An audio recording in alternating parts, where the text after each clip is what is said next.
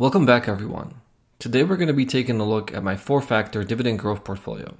You can see the actual portfolio here on M1 Finance. The portfolio currently has a market value of a little bit more than $2,000. So while it isn't a big portfolio, it does give me the opportunity to test my strategy with real money. I came up with the idea for this portfolio as I studied Schwab's US Dividend Equity Fund, SCHD. It's one of the most popular dividend ETFs traded on the US market, and a lot of dividend investors on YouTube have covered this fund, so you're probably very familiar with it. But I haven't seen a lot of YouTube videos that talk about SCHD, dig deeper into its underlying index, the Dow Jones US Dividend 100. And to understand and really appreciate how this fund works, you have to know its underlying index, and the mechanics that go into the stock selection process.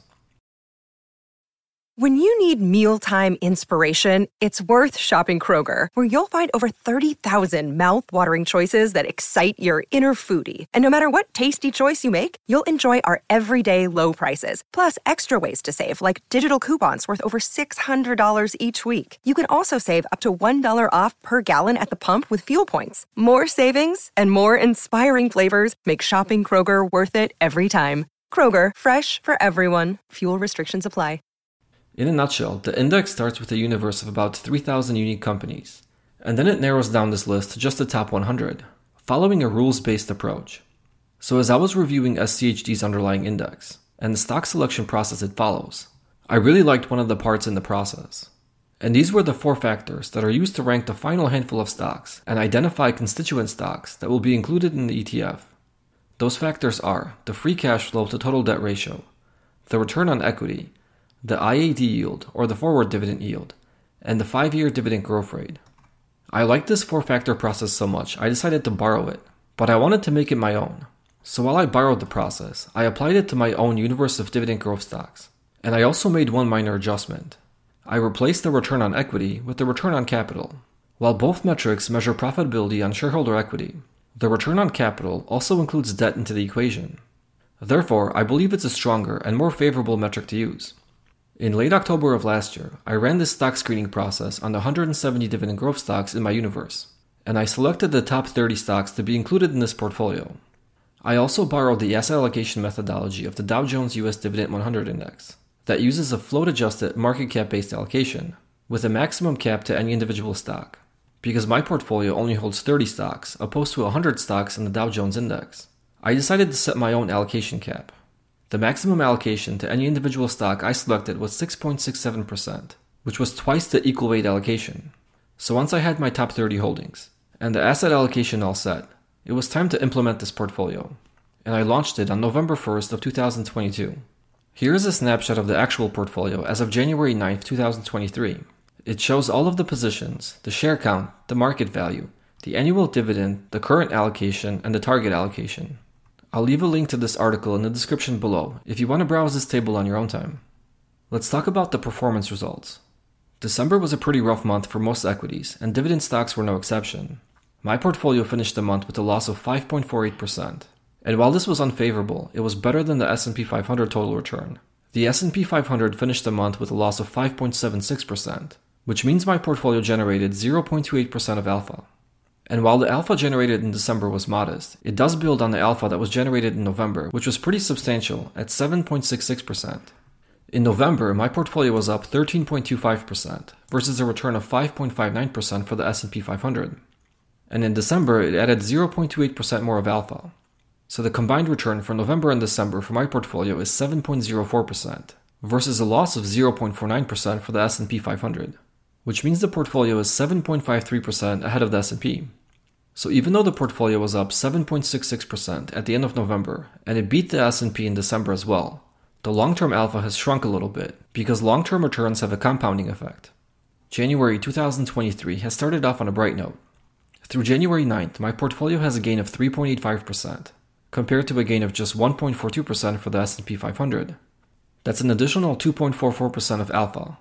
If we combine this partial January return with the returns from November and December, the long-term alpha increases from 7.53% to 10.25%.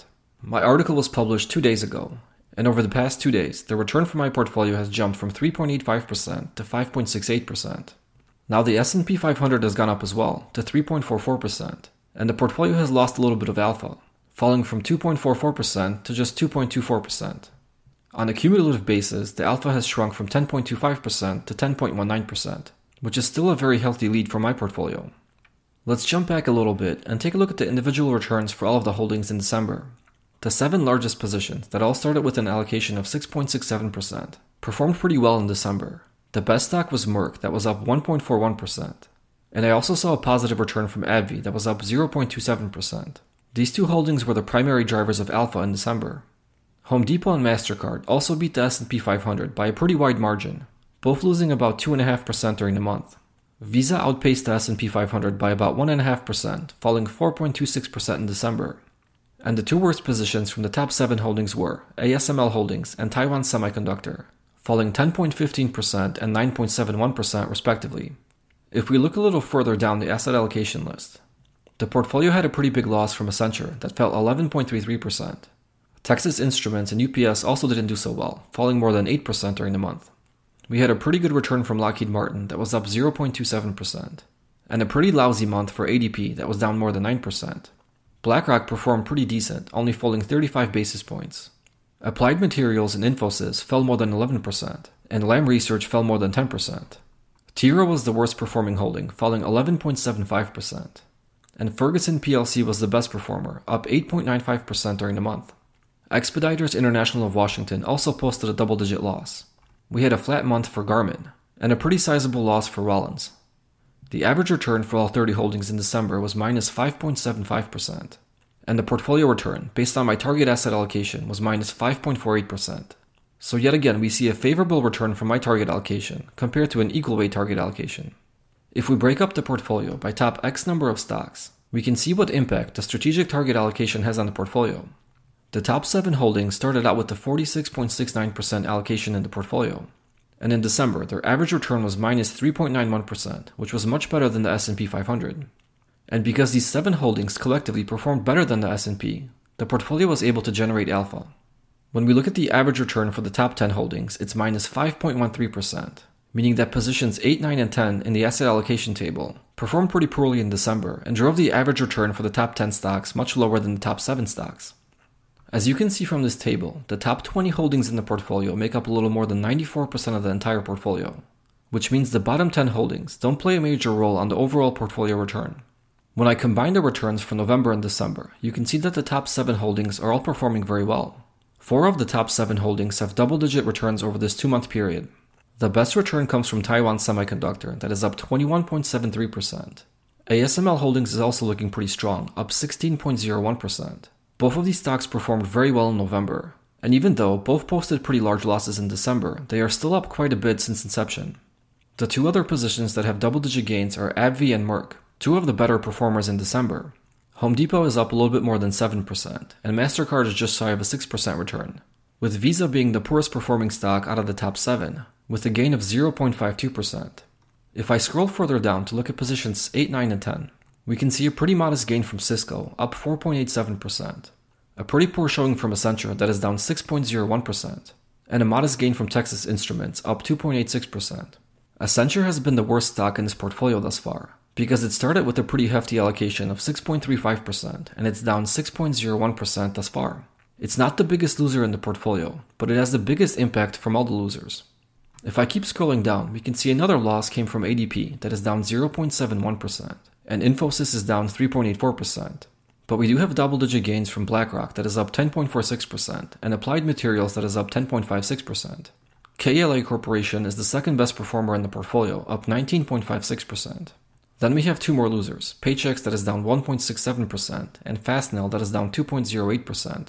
Ferguson plc, the best performer in December, is up 16.89% over November and December. We also have a pretty sizable gain from Best Buy that is up 18.51%.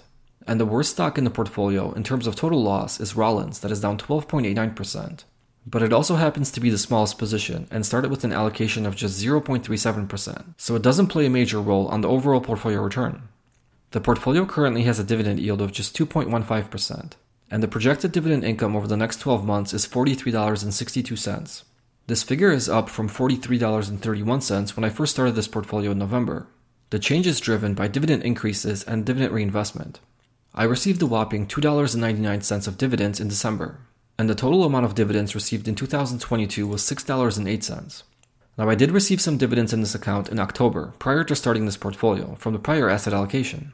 So the $6.08 is not a true reflection of the 4-factor dividend growth portfolio. The portfolio has already paid $1.56 in dividends in January, and I'm actually expecting to receive $3.46 from this portfolio this month. So as you can see, the dividend stream from this portfolio is pretty small, but I think it's pretty decent from a $2,000 portfolio that has a focus on dividend growth. I'm not adding any more capital to this portfolio, so it'll be pretty interesting to see the organic dividend growth from dividend increases and dividend reinvestment. Now, come November of this year, I will run the stock screening process again and select the top 30 stocks to include in the portfolio for next year. So that might shake up the dividend yield and dividend growth going forward, but I'll deal with that when we get there. I've also been tracking the relationship of the current allocation versus the target allocation for each of the positions in this portfolio. I use this spreadsheet to show me which position is the most underweight right now, and I base my dividend reinvestment on the most underweight position to try to bring the portfolio back in line with its target allocation.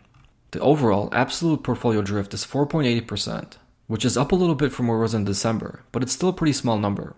Since the portfolio doesn't really generate too much in dividends, it'll be pretty difficult to keep it on target with just dividend reinvestment. My goals for this portfolio are to generate long-term alpha over the S&P 500 and to provide a growing passive dividend income stream.